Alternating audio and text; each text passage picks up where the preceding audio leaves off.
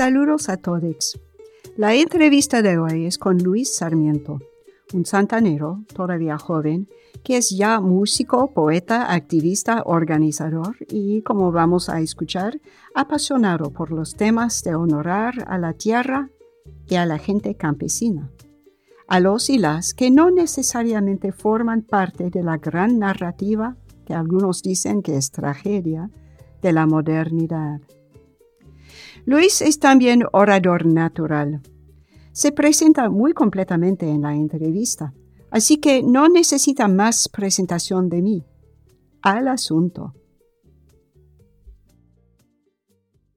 Buenas tardes. Aquí estoy con mi entrevistado, Luis Sarmiento, en la línea. Luis, ¿qué edad tienes? Ay, Dios mío. Tengo 33 años, si no me equivoco. Ya empiezo a perder la cuenta, es la verdad. Es que 33, 34, ¿cuál es la diferencia realmente? Pues sí. ¿Y a cuál oficio o trabajo te dedicas ahora? De todo un poco. Me dedico principalmente a la organización comunitaria. Soy músico. Le doy poquito a los medios comunitarios, ¿no? Un poquito a la producción de radio, de video, muy poquito, pero todo lo que tenga que ver con organización comunitaria. Actualmente en Santana nos hemos enfocado mucho en hacer proyectos económicos y proyectos en los que como comunidad estamos luchando por espacios, por terrenos, ¿no? Donde podamos desarrollar ya sea proyectos como de agricultura urbana o incluso viendo hacia la posibilidad de construir vivienda para la comunidad o un mercadito. Tenemos diferentes ideas de cómo ir ganando espacios para el desarrollo comunitario y más o menos a eso me he dedicado en los últimos años y también trabajando en red con organizaciones comunitarias en México, sobre todo en lo que es Veracruz, Oaxaca, en el Distrito Federal, en la Ciudad de México, de donde soy yo también. Y en donde sea que haya banda, estamos en todos lados haciendo esta red de trabajo comunitario. Aquí crecí y aquí me tocó chambear también y aquí estamos, en Santana. Sí. Nombraría al Centro Cultural de México. Es un espacio, una organización donde debo gran parte de mi desarrollo humano y en el trabajo al Centro Cultural.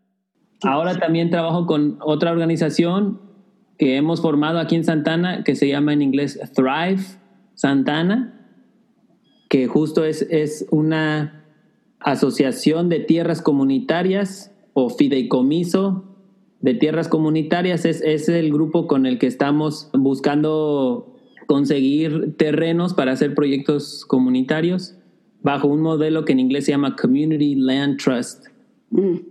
Y pues esas son las organizaciones principales. También está nuestra radio comunitaria aquí en Santana, Radio Santana, con la cual participo también. Una palabra más sobre el Centro Cultural de México. En cierto sentido, se puede decir que el centro dio lugar a esta entrevista.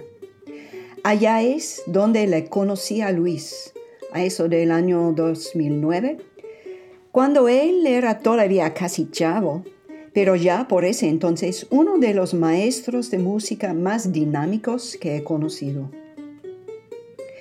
El centro es un espacio comunitario dedicado a fomentar y explorar las intersecciones, y a veces son choques, entre las muchas culturas mexicanas y las realidades de la vida urbana en Estados Unidos. Allá se han ofrecido clases de música, baile y arte durante más de 20 años. Y ha llegado a ser un eje para la organización de acción comunitaria por parte de migrantes y residentes santaneros de bajos recursos. Todo está un poco en el aire con la pandemia. Como todo mundo, estamos buscando nuevas modalidades para hacer comunidad sin reunirnos corporalmente. Radio Santana, basada en el centro, emite en FM 104.7. La radio comunitaria es quizás una de las respuestas más prometedoras a los retos de la distancia social. Esta emisora es también la promotora de este show. Cada episodio de nuestro podcast se emite primero en Radio Santana. Claro que los enlaces a todas las organizaciones que menciona Luis aparecen en nuestro sitio web para todos que quieren saber más. Ahora quiero hacerte una pregunta. Está pasando aquí un helicóptero, no sé si quieres esperar tantito por el ruido. Sí, el bueno de los helicópteros. Es que los sufrimos aquí también, muchos. Sí. Alguien me dijo recientemente que cada vez que la policía de Santana saca un helicóptero para dar vueltas sobre una comunidad, nos cuesta como $10,000. Sí, me suena, creo que también he escuchado esa misma cifra. Qué cosa. ¿Verdad? Ya pasó. Bueno, la pregunta es, ¿de dónde eres? Pues gracias por la pregunta. Pienso luego en el verso de José Martí que dice: yo vengo de todas partes y hacia todas partes voy. Arte soy entre las artes y en el monte soy.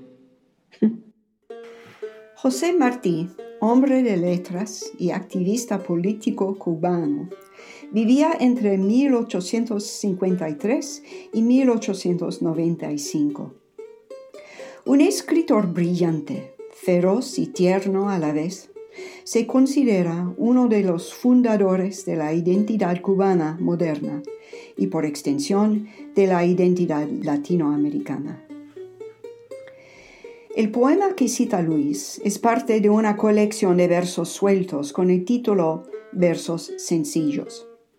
Martí los publicó en 1891. Varias estrofas se han hecho famosas a través de las voces y manos de cantautores por toda Latinoamérica.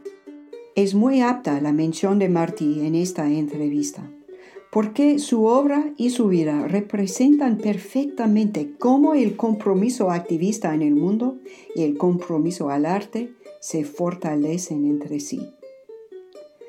Ahora regresamos a la respuesta de Luis a mi pregunta: ¿de dónde eres?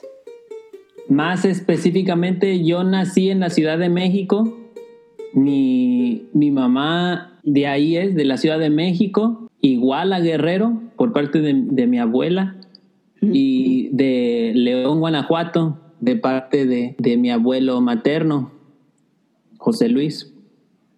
Y hace poco mi mamá se estaba acordando de una rima que le cantaba su papá cuando los estaban durmiendo de chiquitos, que le decía: ru, ru, ru, camaleón, tu madre de iguala, tu padre de león. Ru, ru, puta maleón, shanati misto, ishapay ave, shanati misto, ishapay ave. Ru, ru, puta maleón, ru, ru, puta maleón, shanati misto, ishapay ave. Nati misto shapay ave tu bihu minat at amak pana di kaminas kamatik iyan. Ru kama de león, mami la gata, papi ratón, mami la gata, papi ratón. No está tu mamá, se fue a lavar y cuando venga te va a dar de mamar. Ru cama de león, ru cama de león, mami la gata y papi ratón. No está tu mamá, se fue a lavar. Cuando venga te va a dar de mamar. Ru, cama de león. Ru, cama de león. Mami la gata y papi el ratón. Aquí una interpretación indígena de la rima por Nicolás Fernando Martínez Patricio, desde Estado de Hidalgo. Canta en lengua otomí y luego en español. Y bueno, por un lado creo que soy de allá, ¿no? Soy de una experiencia muy urbana, ¿verdad? De personas que se arraigaron a la familia, que siempre en la familia de mi mamá decimos que las 2 lecciones que más nos quedó de mis abuelitos fue de estar juntos y de disfrutar la vida. Y entonces esa es mi herencia por parte de mi papá. Mi papá es chicano, del Paso, Texas. Mi abuela, mi grandma, nació en Fort Worth, Texas, si no me equivoco. Y mi abuelo de Juárez. De hecho, no estoy seguro dónde nació mi abuelo. Pero ellos son de Juárez. Mi abuelo y mi abuela de Juárez vivían una época en donde el ir y venir de un lado a otro de la frontera creo que era bastante común, ¿no? Vivir de un lado, trabajar del otro lado, ¿no? Sí, sí. O ir a hacer un mandado, a irse a cortar el pelo en Juárez, ¿no? Cosas así. Y mi jefe, mi papá, pues creció en el movimiento chicano, ¿no? En el movimiento social que existía acá. Bueno, su familia en algún momento se vinieron aquí a Santana en los 60s, si no me equivoco. Y a mi jefe le tocó crecer también aquí en Santana. Y bueno, pues también soy de aquí de Santana. Creo que principalmente me tocó crecer aquí, pues con esa identidad mezclada, ¿verdad? Con esa identidad sintiéndome de México, viviendo aquí. Y por fortuna, ¿verdad? Por gran privilegio que he tenido de poder pasar tiempo en México, me pude arraigar también a mi identidad como mexicano. Y eso me dio mucha fuerza al vivir en este país, al enfrentar el racismo en este país, que puedo decir que sí me ha tocado, ¿verdad? Puedo también reconocer que tuve el gran privilegio de estudiar, ¿no? Una carrera universitaria, ¿no? De tener una educación formal que me ayudó mucho, no tanto por la educación que me dio, sino por las oportunidades que tuve, ¿no?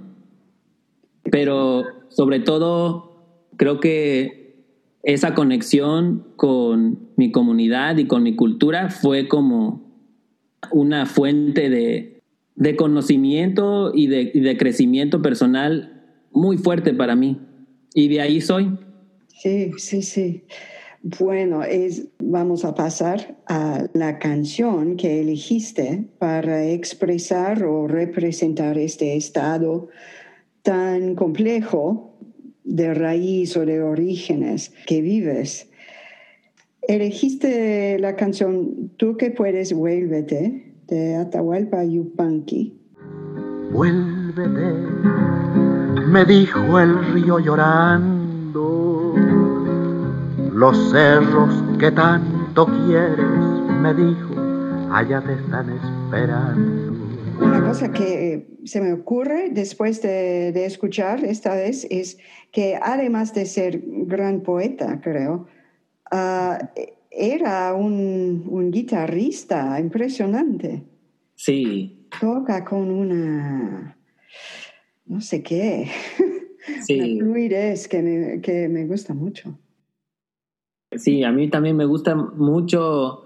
No puedo decir que conozco muy a fondo la historia de Atahualpa Yupanqui, pero lo que he visto de entrevistas y de, como dices tú, de su poesía y su estilo de tocar, me encanta. Y me ha no sé, me inspira mucho la conexión que tiene con el paisaje de su país. Bueno, ¿cómo es que viniste a conocer esta canción? ¿Cómo entró en tu vida? No estoy seguro cuándo primero conocí la música de Atahualpa Yupanqui, pero sí tuvo que ver Por un lado, que tuve una compañera, una novia, y nos tocó viajar juntos por el norte de Argentina. Y nos tocó conocer un poco esos territorios de los que Atahualpa Yupanqui habla mucho. Y lo que yo entiendo es que Atahualpa fue como uno de los representantes muy tempranos, representando no solo la música tradicional, la música folclórica, como le dicen, la música popular, ¿verdad? Uh-huh. A los movimientos sociales, a los movimientos por levantar las experiencias de la gente campesina, ¿no? De la gente trabajadora, ¿no? Entonces ya después vinieron Mercedes Sosa, incluso de Chile, ¿no? Violeta Parra, Víctor Jara. Atahualpa, según yo entiendo, es como parte de este movimiento, levantando estas tradiciones campesinas de música. Uh-huh. No sé si me equivoco, creo que tuvo entrenamiento de música clásica, pero se dedicó a levantar pues las experiencias de la gente del campo, ¿no? Ajá, ajá. Me acuerdo de una conversación que tuve alguna vez con un compañero del colectivo. Hablábamos cómo en la historia de los movimientos sociales, pues muchas veces hemos visto esta alianza entre personas de la ciudad y personas del campo. Bueno, el Atahualpa mismo, que yo sepa, no era campesino para nada, era de la media clase de su país, creo. Así que es otro ejemplo precisamente de este fenómeno de alianzas un poco frágiles, pero de buena voluntad, creo, entre la burguesía y los que viven y trabajan la tierra. Y tristemente en la historia de los movimientos sociales, la gente del campo le entra duro a los movimientos solo para ser decepcionada al final y de cierta manera traicionada por los intereses de esa pequeña burguesía de personas de la ciudad. ¿Cómo logramos superar eso? ¿Cómo logramos crear una verdadera alianza, ¿verdad?, en la que se levantan no tanto los pequeños burgueses, sino realmente levantar a la gente, en este caso los músicos del campo, la gente que está haciendo esta música en sus lugares de origen? Y cómo podemos hacer un movimiento de realmente ver hacia los pueblos que están manteniendo la raíz, ¿no? Entonces ese es el reto en realidad. Personas como nosotros que somos de la ciudad, tenemos creo que un gusto y una responsabilidad, y creo que la responsabilidad principal es hacia la raíz, ¿no? Hacia apoyar a la gente que sigue en sus lugares de origen, manteniendo su cultura, manteniendo no solo la música, sino también la vida que mantienen. Pues tocas en muchos puntos muy importantes, y es que yo, tal como dices, gozo del gran privilegio, o un juego de privilegios realmente, de haber sido una persona urbana de muchos recursos y muchísima educación y formación musical y tal. Estoy muy de acuerdo de que nosotros que disfrutamos estas ventajas sociales, socioeconómicas, tenemos un deber, creo, a aprender a escuchar a todos los demás y las demás del mundo que no han gozado estos privilegios. Y el mero acto de escuchar es fundamental a la música, y por eso este proyecto, este programa y esta entrevista. En cierto sentido, Luis, compartimos unas metas muy grandes, creo. Yo querría nomás volvernos un ratito a la canción, porque me llamó la atención unos pasajes en la poesía, sobre todo esto de Bueno, es que el río de que canta, de que habla, es un río triste.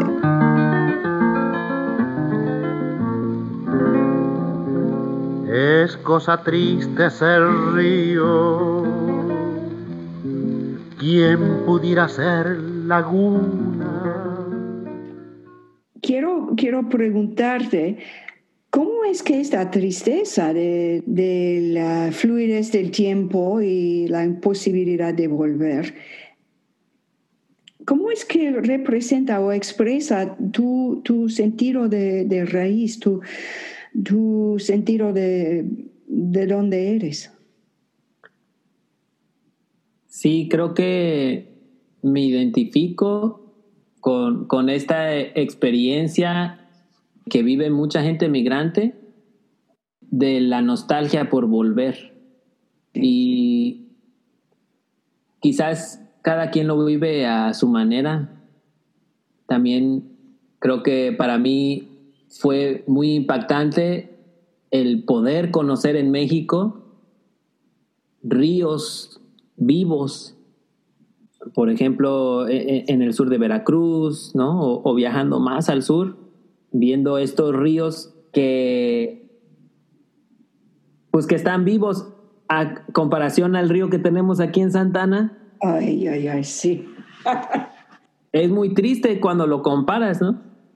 Es un río que fue pavimentado. Es un río prisionero. Sí. En un canal de unos como 22 millas, creo, de puro concreto, puro hormigón. Exacto. Es la cosa más triste que he visto. Similar, quizás pues las personas que no conocen el río de Santa Ana, similar al como se ve el río de Los Ángeles, ¿no? Que son ríos que yo me imagino que en su tiempo eran fuertes ríos, ¿no? Y incluso la gente historiadora de esta región que se ha dedicado a mantener la historia de la flora, de la fauna, obviamente de los pueblos, ¿no? De esta zona, y cómo la historia de ese río que fue pavimentado, pues también es representativo de lo que pasó con la vida originaria en esta región, ¿no? Sí. Entonces, para mí, esa nostalgia de volver no solo representa pues regresar a México, en mi caso, pero también representa volver pues a una forma de vida que me ha tocado ver en otros lados, que es una vida que está más en acorde con el mundo natural, ¿no? Una vida que está más en acorde con la naturaleza y la vida que contiene, ¿no? Ay, sí. Lo has dado otra vertiente por completo, pero muy provocativo. ¿Sabes qué, Luis? Que hay una parte del río Los Ángeles que han permitido que vuelva a su condición natural de río. Y con las plantas y el lodo que se acumula sobre el hormigón y el curso del río en esa parte tiene sus curvas, sus curvitas que son naturales para los ríos. Y ha vuelto una variedad de flora y fauna asombrosa. Es esos ríos encarcelados que tenemos por acá, todavía tienen la voluntad y la capacidad de volver a sí mismos. En los años 30 y 40, ambos ríos de que hablamos, el río Los Ángeles y el río Santa Ana, sufrieron la canalización para controlar sus tendencias a inundar los terrenos cercanos. Desafortunadamente, este proceso, además de convertir los ríos en monumentos a la fealdad, efectivamente puso fin a los variados ecosistemas que sostenían. En 2016, la ciudad de Los Ángeles empezó un proyecto de restauración del ecosistema del río de Los Ángeles, así llamado, que propone restaurar 11 millas del río, desde Griffith Park al centro de Los Ángeles, a una condición más natural, tal como describo en la entrevista. Pueden encontrar links y leer más sobre este proyecto muy interesante en nuestro sitio web. El río Santana es bastante más largo y su drenaje más extenso que el río Los Ángeles. Cuesta arriba, en el condado de Riverside, todavía tiene unas secciones en condiciones naturales. Pero cuesta abajo, sus últimas 22 millas, inclusive la parte que pasa por Santana misma, son un páramo de puro hormigón. De verdad es un río triste.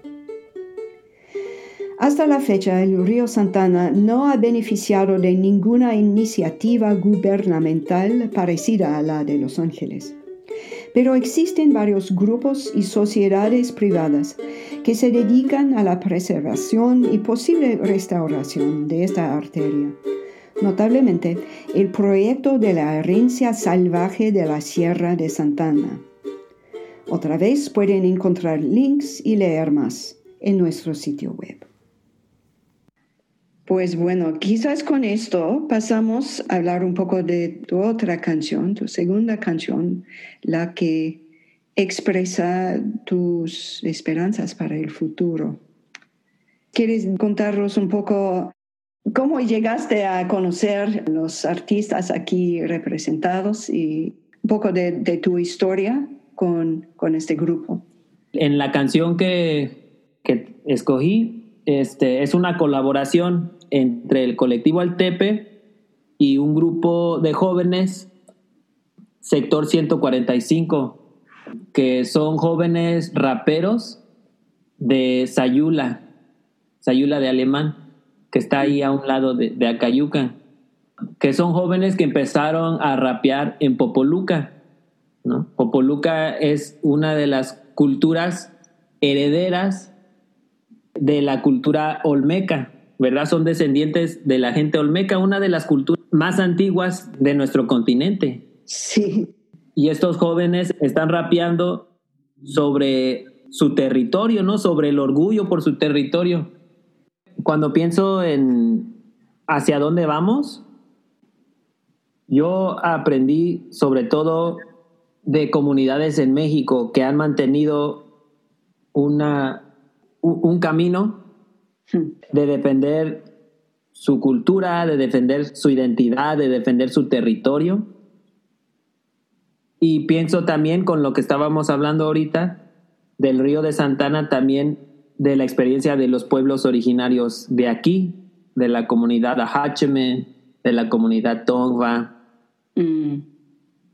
Y yo siento que a donde vamos es como un momento de... Y bueno, esta frase yo no la inventé, ¿verdad? Pero esta idea de como un tiempo que es de los pueblos, ¿no? Un tiempo en el que estamos despertando como pueblos y honrando las experiencias de las personas que han mantenido esa historia, que han mantenido esa conexión con la tierra, que han mantenido esa conexión con la naturaleza. Y si tú ves ahorita en el mundo, necesitamos eso urgentemente. Muy urgentemente, sí.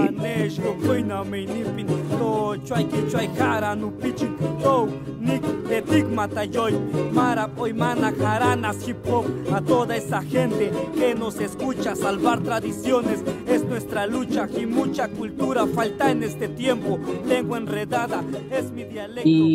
Y para mí, el colectivo Altepe no solo fue un ejemplo muy, muy grande de ese trabajo, sino fue también un grupo de personas que me invitaron y me dijeron, hey, vente a chambear.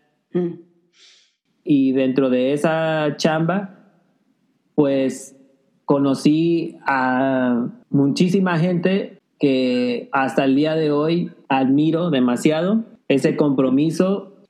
Tristemente, uno de los jóvenes que está rapeando, Tío Bad, fue asesinado. Es un hecho nefasto, pero también resulta ser como un tipo de comentarios sobre la dificultad de realizar estas esperanzas, ¿no? Es que hay mucho en contra. Sí. Por ser tan rico en recursos naturales, el sur de Veracruz ha sufrido siglos de violencia ecológica. Tristemente, en los últimos años, esta violencia se ha vuelto también social. La pobreza y desesperación, la corrupción gubernamental, el aprovechar cínico de los carteles de drogas y la respuesta de siempre de las policías han hecho al Sotavento un lugar bien peligroso para sus residentes. Es esta violencia que tomó la vida de Tío Bad y demasiados más. Bueno, esta canción solo sale en YouTube y con un video muy, muy bonito, el video, la verdad. Pero para los que escuchan, hay que imaginar estas imágenes de verdura, lo frondoso que es Veracruz. Una de las bellezas del video es que justo al final se ve la cara del joven, ese Tío Bad, que rapea con mucha intensidad, pero se abre en una sonrisa al terminar la música. Es una cosa. Yo sé que nos podríamos quedar con la tristeza, ¿verdad? Nos podríamos poner a pensar en tanta gente que hemos perdido, ¿verdad? Gente que, como Josué, como Tío Bad, que lucharon por una vida mejor, no solo para ellos, pero para su comunidad. Hay tantos ejemplos de gente valiosa que hemos perdido. Sin embargo, creo que lo principal es aprender, ¿no? de ese compromiso, de esa inspiración y honrar la memoria de estas personas con lo que nosotros podamos hacer, ¿no? Cada quien desde donde estemos, con los recursos que tengamos a la mano, con la música que podamos hacer, con la palabra que podamos compartir, con los proyectos. Creo que, como decías hace rato, compartimos una misión o una visión, pues que es bastante grande, ¿no? Que tiene que ver con honrar el trabajo y el conocimiento de comunidades y de personas que han mantenido una cultura en armonía con la naturaleza, con la tierra, una cultura de cuidar la tierra, una cultura de cuidarnos como comunidad. A mí me gusta pensar que ese es el camino a seguir. Sí, y se me ocurre que las esperanzas más fuertes y sólidas y que tienen mejor chance de realizarse, ¿no? Son las que se arraigan muchas veces en el dolor o bien en los sacrificios de otras generaciones. Es que sí hay esta conexión entre el futuro y varios pasados, a veces muy dolorosos. Sí. Y bueno, es la presencia de ese joven visible en el video y audible, rapeando, nos recuerda un poco de este hecho, creo. También me llamó la atención el verso que canta Gemalí: el que tiene para comer se olvida del que no tiene. El que tiene que comer se olvida del que no tiene. Recordar no le conviene y este cristiano deber. A mí no me ha de doler, estando en pobreza tanta. Mi altivez todo lo aguanta y eso a muchos les admira. Que cuando el hambre me tira y el orgullo me levanta.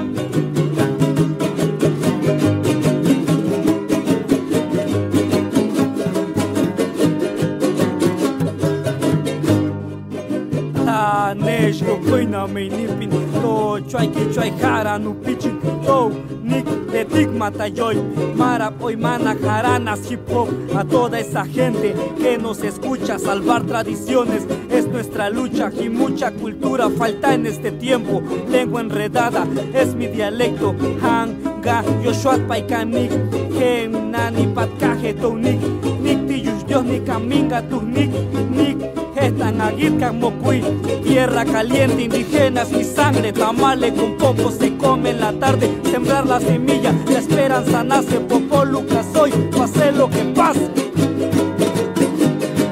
¡Opa, matere! Es curioso porque es otra manera de entregar un texto, entregar un sentimiento, una poesía, cantando de esa manera, no rapea.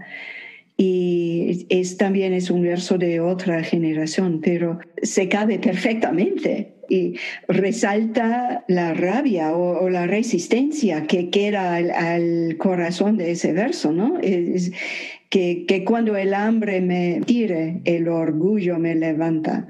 Ay, qué sentimiento, ¿no? Sí, sí, sí. El verso referido es de Arcadio Hidalgo, uno de los poetas más honrados de la tradición del sur de Veracruz, nacido en 1893 y muerto en 1985. ¿Por qué las leyes de derecho de autor no nos permiten reproducir todo el clip referido de la canción? Repito la décima de Hidalgo aquí. Dice: el que tiene para comer se olvida del que no tiene. Recordar no le conviene este cristiano deber. Pero mucho he de poder, estando en pobreza tanta. Mi altivez todo lo aguanta, y a muchos les admira, que cuando el hambre me tira, el orgullo me levanta. Dígame algo, la importancia de cosas como la poesía, la versada, la música, el baile. Es que toda nuestra entrevista ha estado en un contexto de la lucha social, ¿no?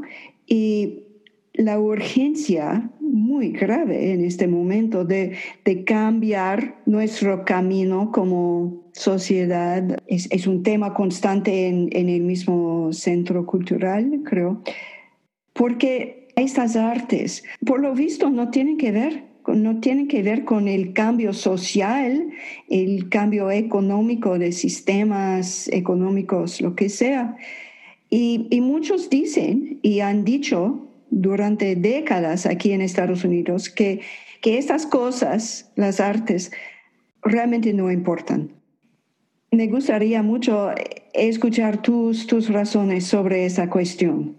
Pues es interesante porque creo que para las personas que entendemos el valor no solo de la música y del arte, sino también las personas que entendemos el valor de cuidar la naturaleza, de cuidar la tierra en la que vivimos, de cuidar el medio ambiente, es lógico, es sentido común, que es una buena idea cuidar tu entorno, porque eso te va a beneficiar no solo a ti, sino a la persona que esté al lado.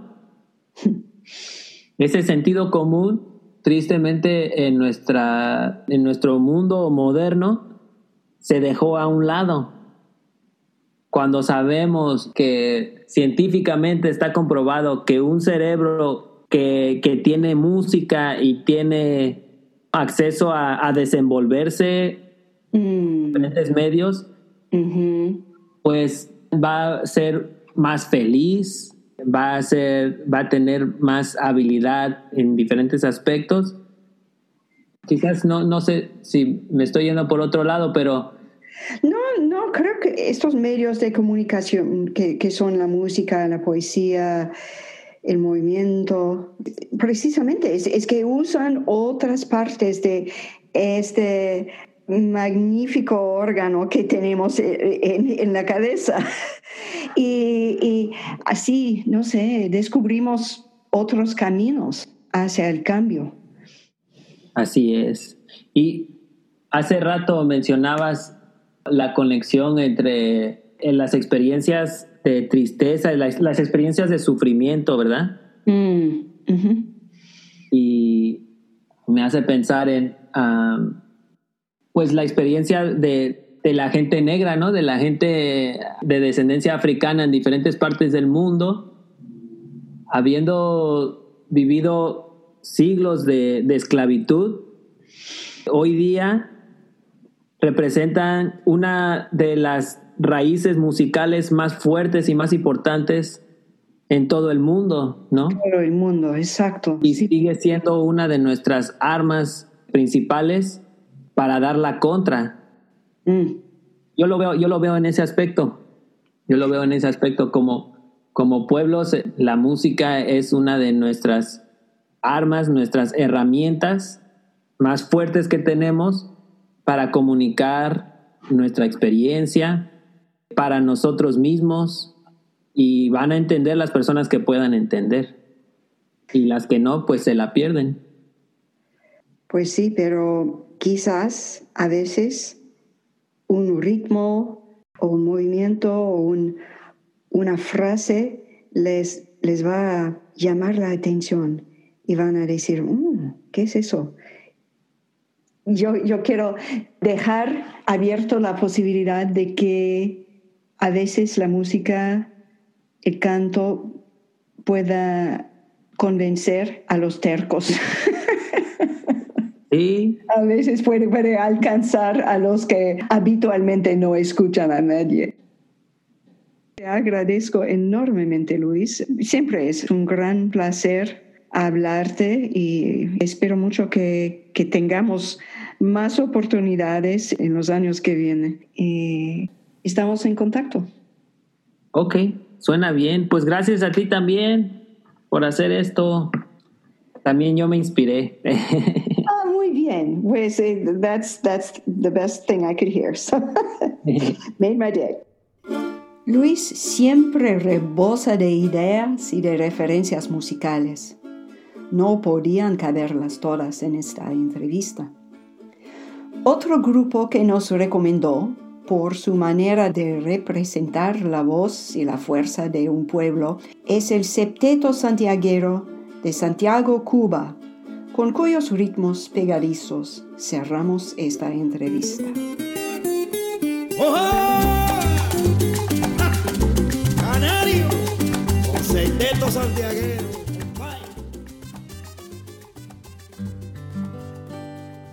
¿Quisieran saber más? En nuestro sitio web, siyofuera.org, pueden encontrar las letras de las canciones de que hablamos, nuestro blog, donde indagamos más en los asuntos históricos, culturales y políticos que surgen en torno a cada canción, enlaces para oyentes que quieren seguir un tema y unas imágenes muy bonitos. Encontrarán un playlist con todas las canciones de todas las entrevistas hasta la fecha, así como otro playlist especial elegido por nuestro equipo. Esperamos sus comentarios o preguntas. Contáctenos en nuestro sitio web o bien pueden participar en la conversación Si Yo Fuera a través de los medios sociales. Estamos en Facebook, Instagram, Twitter y TikTok. Y pues también hay el modo antiguo de boca en boca. Si les gusta nuestro show, por favor digan a sus amigas y familiares que lo escuchen. Y por favor suscríbanse a través de su plataforma de podcast preferida. Les traeremos una nueva entrevista cada 2 semanas, los viernes por la mañana. Julia Alanis, Cintia Marcel de la Torre y Wesley McClintock son nuestros sonideros. Zoe Broussard y Laura Díaz manejan la mercadotecnia. David Castañeda es investigador de música. Y Deaneira García y Alex Dolvin hacen posible la producción. Somos una entidad sin fines de lucro. Actualmente y agradecidamente apoyada por una beca desde la Fundación John Simon Guggenheim. Por ahora y hasta la próxima entrevista, que sigan escuchando unos a otros. Soy Elizabeth Le Guin y esto es Si yo fuera una canción, If I Were a Song.